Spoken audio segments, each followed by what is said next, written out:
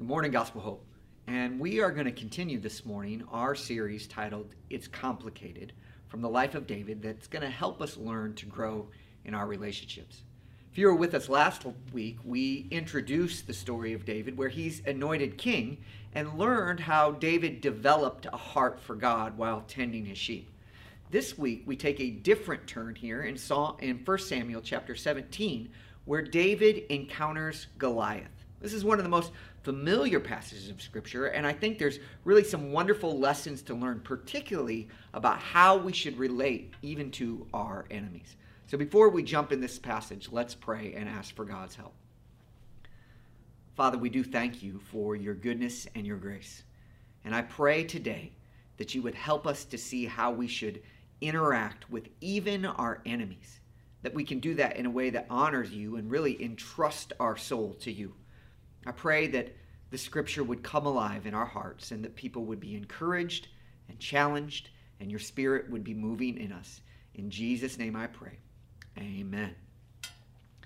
The title of the message is simply this: Haters Gonna Hate. In 2014, Taylor Swift introduced her album 1989. I know it's a little bit confusing.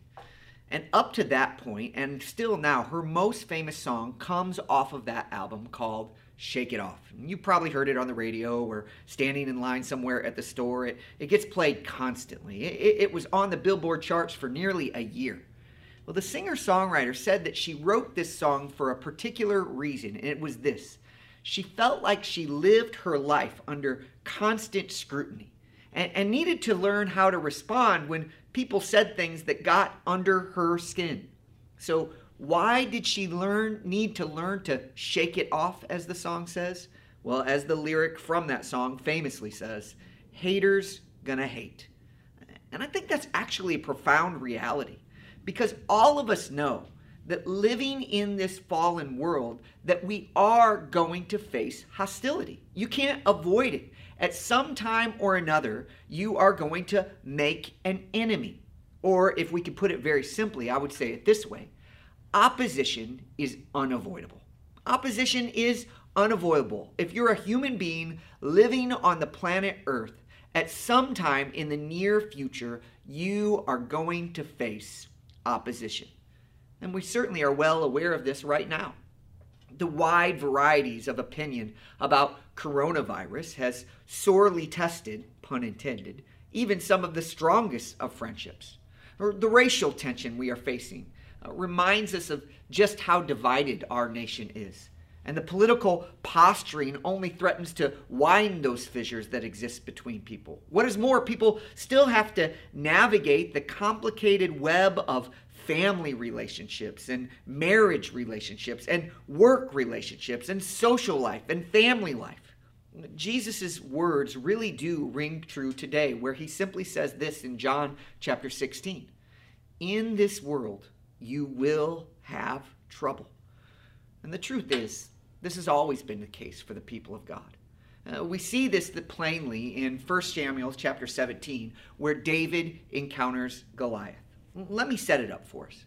Well, Samuel has just anointed David to be the next king of Israel. And basically, after Samuel does that, things return to normal. Samuel goes back home and David goes back to tending sheep. After some time passed, one of Israel's political and military enemies, the Philistines, provoke them and begin an attack against the people of Israel. Several of David's brothers, his three older ones to be specific, are called into military service, and we are introduced there to a scene where the Philistines and the Israelites are drawn up in battle lines, and then out comes Goliath. Now, what happens next is a very familiar Bible story. Probably everybody that is listening to me has heard this story in some way, shape, or form. But though it is a very familiar Bible story, I would also argue that it is often a misunderstood Bible story. Well, here's what I mean by that. I don't think the primary point of the story of David and Goliath is to encourage people like you and I to go out and face our giants. Rather, I think the primary meaning and point of this story is to remind us to trust the Lord to do for us what we cannot do for ourselves. It's really not about tactics, about overcoming obstacles in your life, but rather an encouragement to put our faith in the only one who can really conquer the biggest giants that encounter us. If I could put it very simply, we're not to primarily in this story see ourselves as David facing Goliath, but rather as the army of Israel back in the camp who was cowering. Which really leads me to my point this morning. We must trust the Lord to rescue us from our enemies. We must trust the Lord to rescue us from our enemies. So first, I want to remind us of why that is so important from the story of David and Goliath. And then after I do that, just give us 2 reasons why it's so important to trust the Lord to rescue us from our enemies. Then I want to give us 3 practical implications that will help us to live that out in our life. So buckle up. We're going to cover a lot of ground in a short amount of time. And I want to start out by answering this question: why should we trust the Lord, or reasons to trust the Lord? The first one is a bit of a Debbie Downer, and it's simply this: our enemies are strong. The scene in this passage, as I said, opens up with Israel on one side of a valley and the Philistines up on the other side of the valley getting ready for war. We'll pick it up in verse number 2 of 1 Samuel chapter 17. Saul and the men of Israel gathered and camped in the valley of Elah. Then they lined up in battle formation to face the Philistines. The Philistines were standing on one hill, and the Israelites were standing on another hill with a ravine between them. So you get the picture there. It's battle time, and things are about to get messy. Then something remarkable happens. Look at verse number 4 of the passage. Then a champion named Goliath of Gath came out from the Philistine camp. He was 9 feet 9 inches tall and wore a bronze helmet and a bronze scale armor that weighed 125 pounds. There was bronze armor on his shins, and a bronze javelin was slung between his shoulders. His spear was the shaft like a weaver's beam, and the iron point of his spear weighed 15 pounds. In addition, a shield bearer was walking in front of him. So out comes Goliath, who's not only the mightiest of warriors of the Philistines, but he's also a giant, a man of unparalleled strength. And the Bible tells us several details about Goliath in here, and they're important in their cumulative effect. One is Goliath is almost 10 feet tall. Second, he's fully armored and he's armed to the teeth. And third, he has weapons on him that if you get anywhere near him, it has the capability of utterly dismantling you. I mean, picture yourself. His spear, it says, has a tip that is 15 pounds. Picture yourself getting whacked in the head or jabbed in the side with a dumbbell. That's the idea that we have. This man is a destructive force. So why does the Bible take these pains to describe Goliath in this way? Why doesn't it just say he's a giant, or he is a big dude, or he's the Philistine champion? Why does it lay out these particular descriptors to help us to see just how big and bad Goliath is supposed to be? Well, I think the point of those descriptors is simply this. We are supposed to see that Goliath was undefeatable by typical human means. And this was a fact that Goliath himself was aware of. Look at verse number 8. He stood and he shouted to the Israelite battle formations. "Why do you come up to line up in battle formation?" he asked them. "Am I not a Philistine? And are you not the servants of Saul? Choose one of your men and have him come down against me. If he wins a fight against me and kills me, we will be your servants. But if I win and kill him, then you will be our servants and serve us." Then the Philistine said, "I defy the ranks of Israel today. Send me a man so we can fight each other." Basically, Goliath knew that Israel didn't have any man in the camp like him.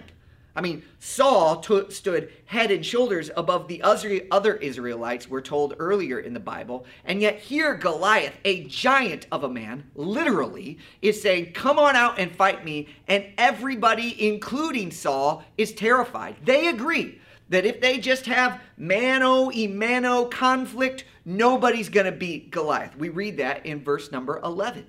When Saul and all Israel heard these words from the Philistine, that's Goliath, they lost their courage and were terrified. But there's a principle here that was not only true for Saul and the army of Israel, it remains painfully true for you and I today. And it is simply this: there are some enemies that we cannot defeat. There are some things that are so powerful and so strong that we cannot, in our own human strength, overcome. Now, let's be honest. Over the last several millennia of human history, mankind has made some wonderful advancements in science and technology and learning of all sorts. And that has caused us to really take on some of our enemies and actually be able to overcome them in significant ways. I was thinking about this idea and thinking about diseases like cancer and AIDS. Even a generation ago, when you heard that somebody had cancer or AIDS, it was a virtual death sentence. And while many people still die from those diseases today, treatments and medication and all kinds of things have come out now that have enabled people, even with those dreaded diseases, to live long, profitable lives. Some of them even basically being cured from the symptoms of those diseases. It's staggering to think about the medical progress that has been made in humankind.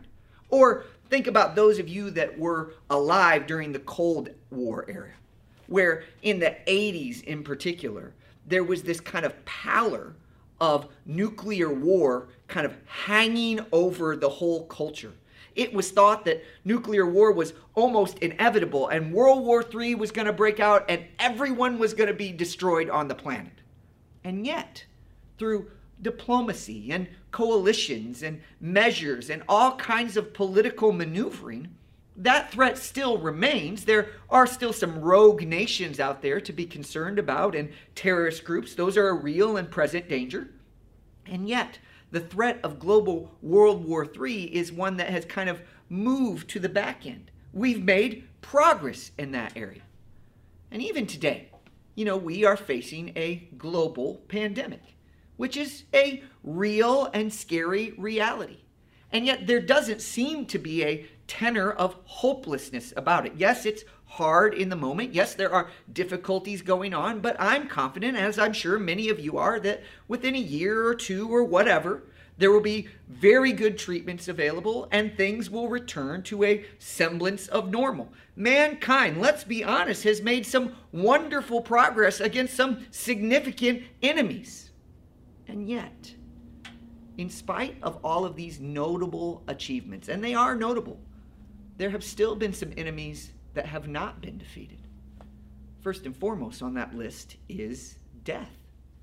Yes, our advancements in medicine and studies about health and what makes the human body work has, in some cases, prolonged life and made the quality of life better. And for this, we should be thankful. But the reality is the mortality rate is still 100%. 1 in 1 human beings die.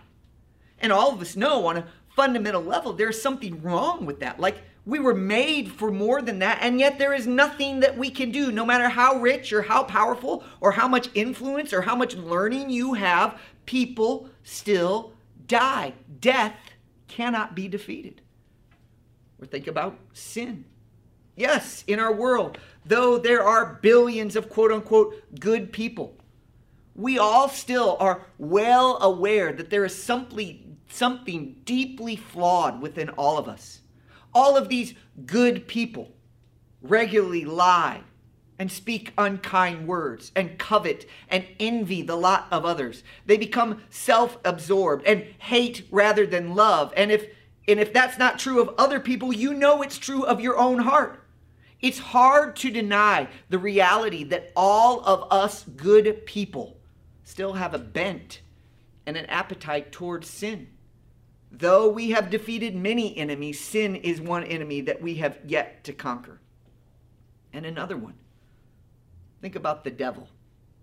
in our modern world, sometimes we deny or forget about or minimize the existence of a evil being that is the mastermind behind so much that goes on in our world.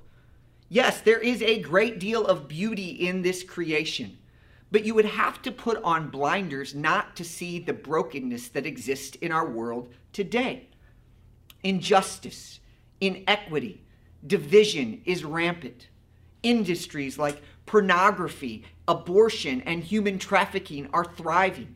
Money and influence are regularly used to oppress rather than empower. Governments are corrupt. Families are broken. Lust is advertised and unholiness is celebrated. How does this all happen? How does so much evil get worked into the warp and woof of our society? It's because there is a criminal mastermind, as it were, behind all of that. His name is Satan, and he is real, and he is evil, and he is hell-bent, literally, on creating systems and influencing individuals to the detriment of the human race. The devil is the architect of evil, and he remains in power. Despite all of our advancements, despite all of our learning, despite all of our wisdom, there are some enemies that we simply cannot overcome. What the story of David and Goliath and living in this world that we live in today reminds us is simply this: we are not invincible. We are not invincible. The human race cannot conquer all together. We are flawed, broken, sinful people who need some help. Sadly, that great theologian, Steve from Blues Cruise, didn't quite get it right. We cannot do anything that we want to do. We need help. And that brings me to the second observation that I want to make. Not only is our enemy strong, but number two, here's the good news: our champion is stronger. So go back to the story of David and Goliath. Goliath strolls out onto the battlefield, and his proposition is single combat. You fight me one-on-one, whoever wins takes the spoils. And understandably so, neither Saul nor anyone in the army of Israel is eager to take Goliath up on that offer. That is, until a young strapling named David arrives on the scene. While the army was encamped, as I said, David was back at home tending his sheep. Then one day, his father, Jesse, sends him up to the front lines with some food and gifts for his children. No doubt wanting to care for his children, but also wanting to hear news from the battlefront. So off David goes. He arrives at the battlefront, and when he does, he shows up right when the giant is calling on the people to send out a champion. When David hears Goliath's defiance of the Lord, he was outraged and volunteered to go out and fight right then, right there. 1 Samuel chapter 17, verse number 32. Don't let anyone be discouraged by him. Your servant will go and fight this Philistine. Well, for good reason. Saul and the other Israelites were rather skeptical. Look at verse number 33. You can't go and fight the Philistine. You're just a youth, and he's been a warrior since he was young. In other words, David, you're no match for this guy. Don't you realize what we've just been seeing? Nobody can go out there and just fight this guy. Then David responds, your servant has been tending his father's sheep. Whenever a lion or a bear came and carried off a lamb from the flock, I went after it, struck it down, and rescued the lamb from its mouth. If it reared up against me, I would grab it by its fur, strike it down, and kill it. Now notice this. Your servant has killed lions and bears, and this uncircumcised Philistine will be like one of them, for he has defied the armies of the living God. Then David says maybe what is the key phrase in this whole passage, revealing the source of his confidence. Everybody else is scared, not David. He's ready to go out and fight. Why is he so confident that he would have victory over Goliath? Verse number 37. The Lord who rescued me from the paw of the lion and the paw of the bear will rescue me from the hand of the Philistine. Did you catch it there? The first two words of that verse are critical. The Lord. The Lord was the one who rescued David from lions and bears, and to him, the Philistine is just like them. God can rescue his people. Or to put it very plainly, the strength of David's confidence was based on the strength of David's God. David didn't come out here and say like, hey, I'm awesome. I'm the man. I'm a better warrior than anyone else. No, he's saying, I am trusting in the Lord to deliver me. You see, David, like the other Israelites, realized that there was no way he could just go out and in and of himself defeat the giant. It was not a fair fight. That's why when you get to the next verse and Saul offers David his armor and his sword and everything, David rejects that. Because he's like, listen, Saul, look, it's not fair. I can't go out there and expect this fight with the regular old tactics, resting in my strength and my power and expect to defeat this giant. My only hope of survival, my only hope of victory is if the Lord gets involved. And you know what happens next. God does get involved. And David, to the utter dismay of everyone, kills the giant. Look at verse number 48. When the Philistine started forward to attack him, David ran quickly to the battle line to meet the Philistine. I love that. He runs. He doesn't wait back. David put his hand in the bag, took out a stone, slung it, and hit the Philistine on the forehead.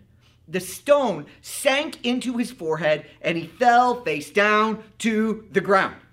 Then to underscore the strangeness of this victory, the writer of Scripture states again, David defeated the Philistine with a sling and a stone. David overpowered the Philistine and killed him without having a sword. He's basically saying, this is weird. This is crazy. This doesn't make any sense. But the victory of David over Goliath is meant not just to point us to applaud David, but it's to point us to an even greater and perhaps even more unexpected triumph that would occur several centuries later. You see, as I said earlier, the undefeatable giants of death and sin and the devil have been taunting mankind since the dawn of human history. And there was no one, not a single human being in our camp who had the guts or the power to go out and topple these adversaries. That is, until God, as he usually does, decided to rescue his people in a very unusual way by having his son, his one and only son, come down to earth, be born of a woman, grow up, live a perfect life, and then, in the most countercultural, unexpected victory of all time, Jesus rescued his people by laying down his life on the cross. Here's how the author of Hebrews puts it. Hebrews chapter 2, verse number 14. Through his death, that's Jesus, he might destroy the one holding the power of death, that is the devil, and free those who are held in slavery all their lives by the fear of death. In other words, Jesus defeated death by dying. Or to put it another way, Christ saved our lives by laying down his. Christ saved our life by losing his. You see, Christ is the new and better champion that not just the nation of Israel needed, but that all of us need. You see, David went out there and stood on behalf of the army of Israel. But Jesus went out and he stood on behalf of all of the people of God for all time. David risked his life.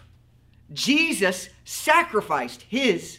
David's victory was improbable. Jesus' victory was impossible. David defeated a political enemy. Jesus defeated an eternal one. David's tactics were unprecedented. Jesus' tactics were unparalleled. David's triumph lasted for a season. Jesus' triumph, praise the Lord, will last forever. Friends, our enemy is strong, and we are no match for them. Let's be honest. You or I cannot give death or sin or the devil a black eye. But here's the good news. We have a champion. And here's the even better news. When Christ is involved, there is no such thing as a fair fight. He always wins.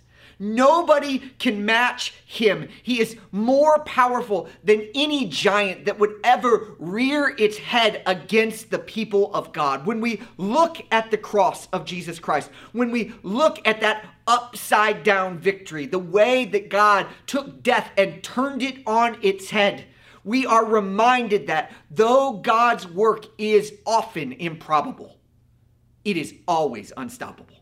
Though God's work is often improbable, it is always unstoppable. God can do things that they blow our mind, but friends, he cannot be stopped.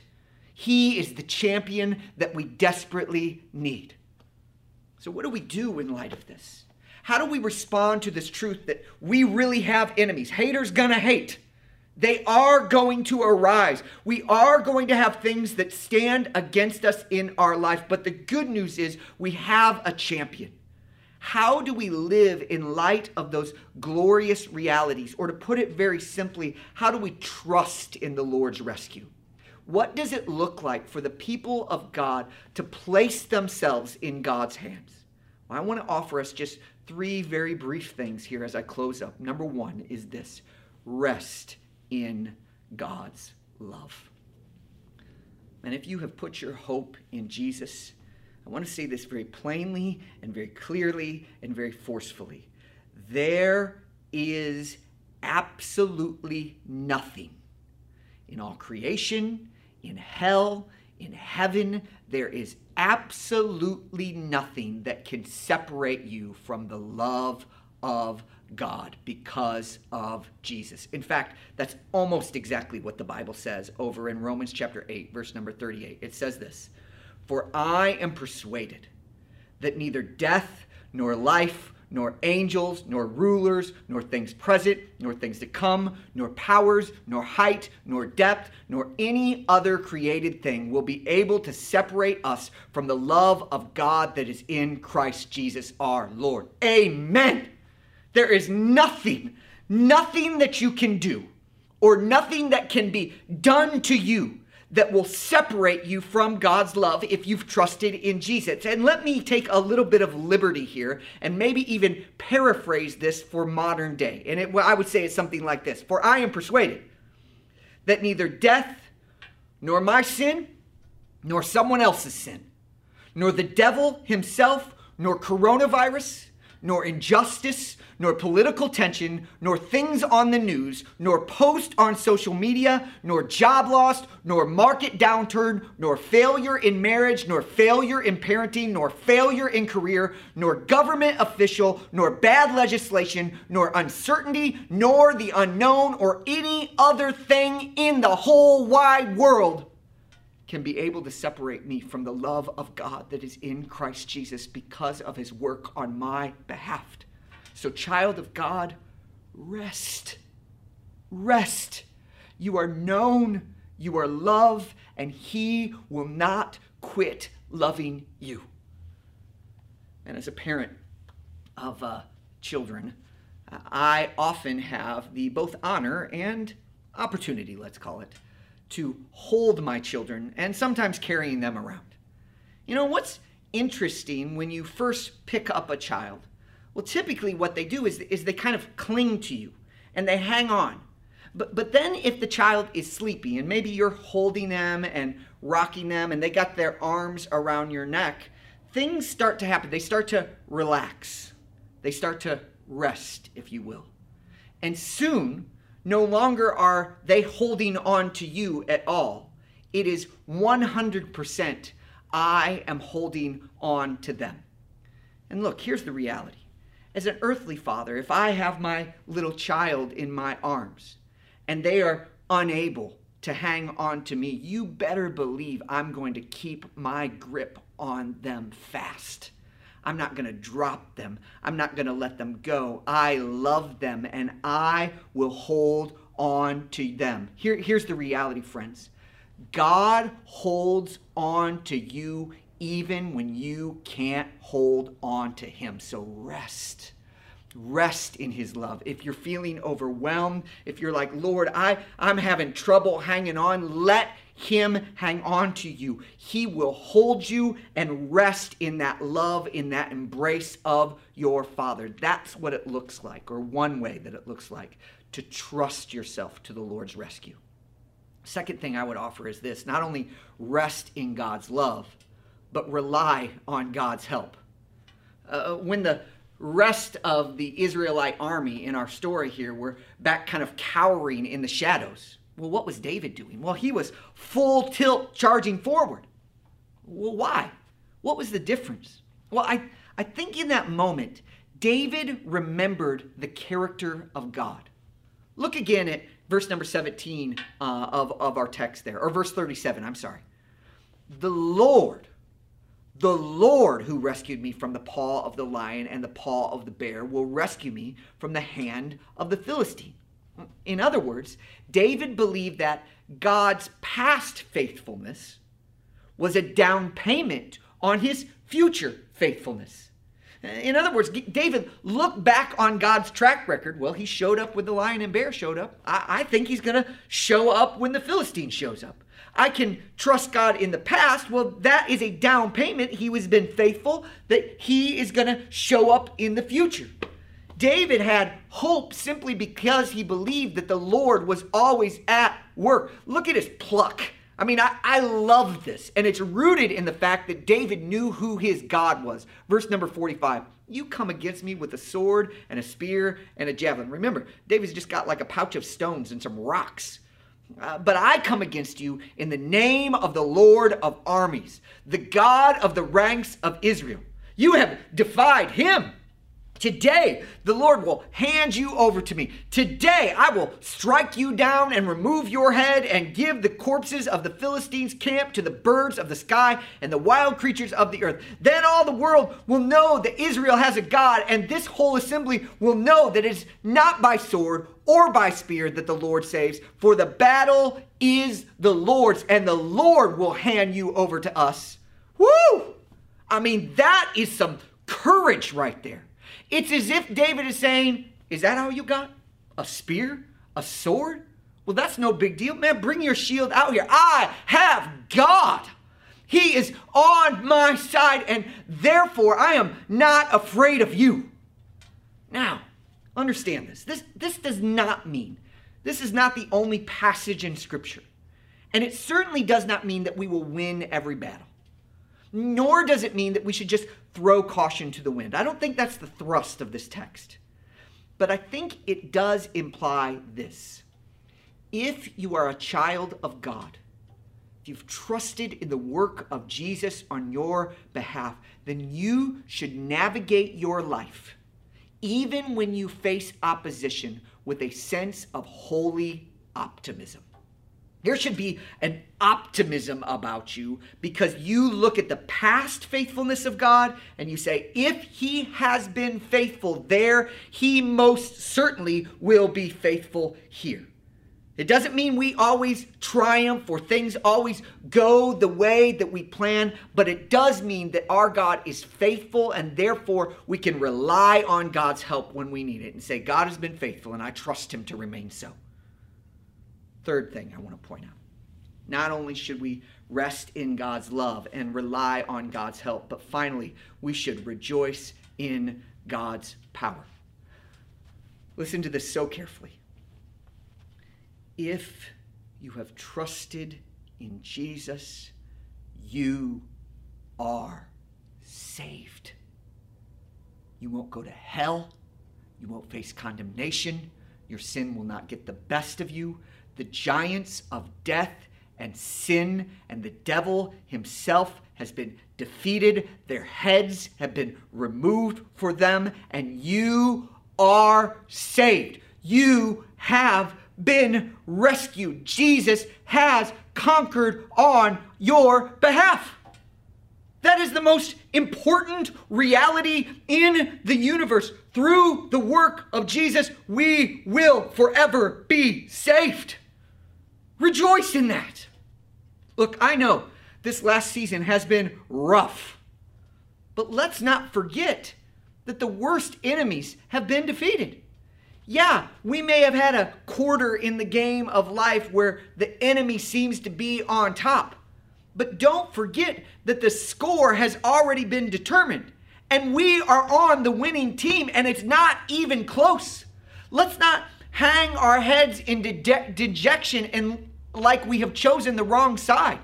No, brothers and sisters, if you have trusted in Christ, you win. And so rejoice in that reality.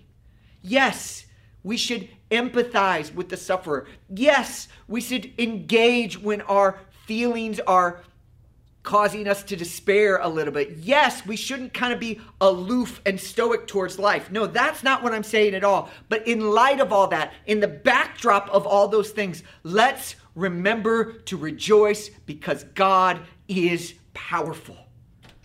The outcome has been determined, and the clock will soon run out, and our team wins. So let's worship our champion. Let's worship Jesus, who freed us from the shackles of sin. Let's encourage one another about our champion, who took the stinger out of death. And let's proclaim our champion, who vanquished the devil so that the ends of the earth might be saved. In other words, let's grow in the gospel, recognizing what Jesus has done. Let's grow as a family, encouraging one another about what Jesus has done. And let's grow while on mission, that as we go throughout, we're proclaiming the good news of Jesus Christ. It really is the best news in the world, and that's not an overstatement. There is nothing sweeter than the death of Christ on behalf of sinners. So let that reality be in our hearts, be in our minds, be on our hands, and be on our lips as we talk about and sing the praises of the one who set us free. Look, the simple reality is this. Our enemies are strong, but Christ is stronger. Let's rest in him. Let's trust in him. Let's be a people who find our rescue in the Lord. Let's pray together. Father, I pray that, Lord, when we are encountered by the inevitable bit of opposition, when we face real enemies, Lord, I pray that we would entrust ourselves into your hand and realize that we have a champion who has done for us what we could not do for ourselves. That the victory comes from the Lord. He is our hope. He is our stay. He is our portion. He is our deliverer. Oh God, help us to find our rest in him. May we rejoice. May we rely on him. And may we rest in the deep love that you have for us because of him. We thank you for all of this in the name of Christ.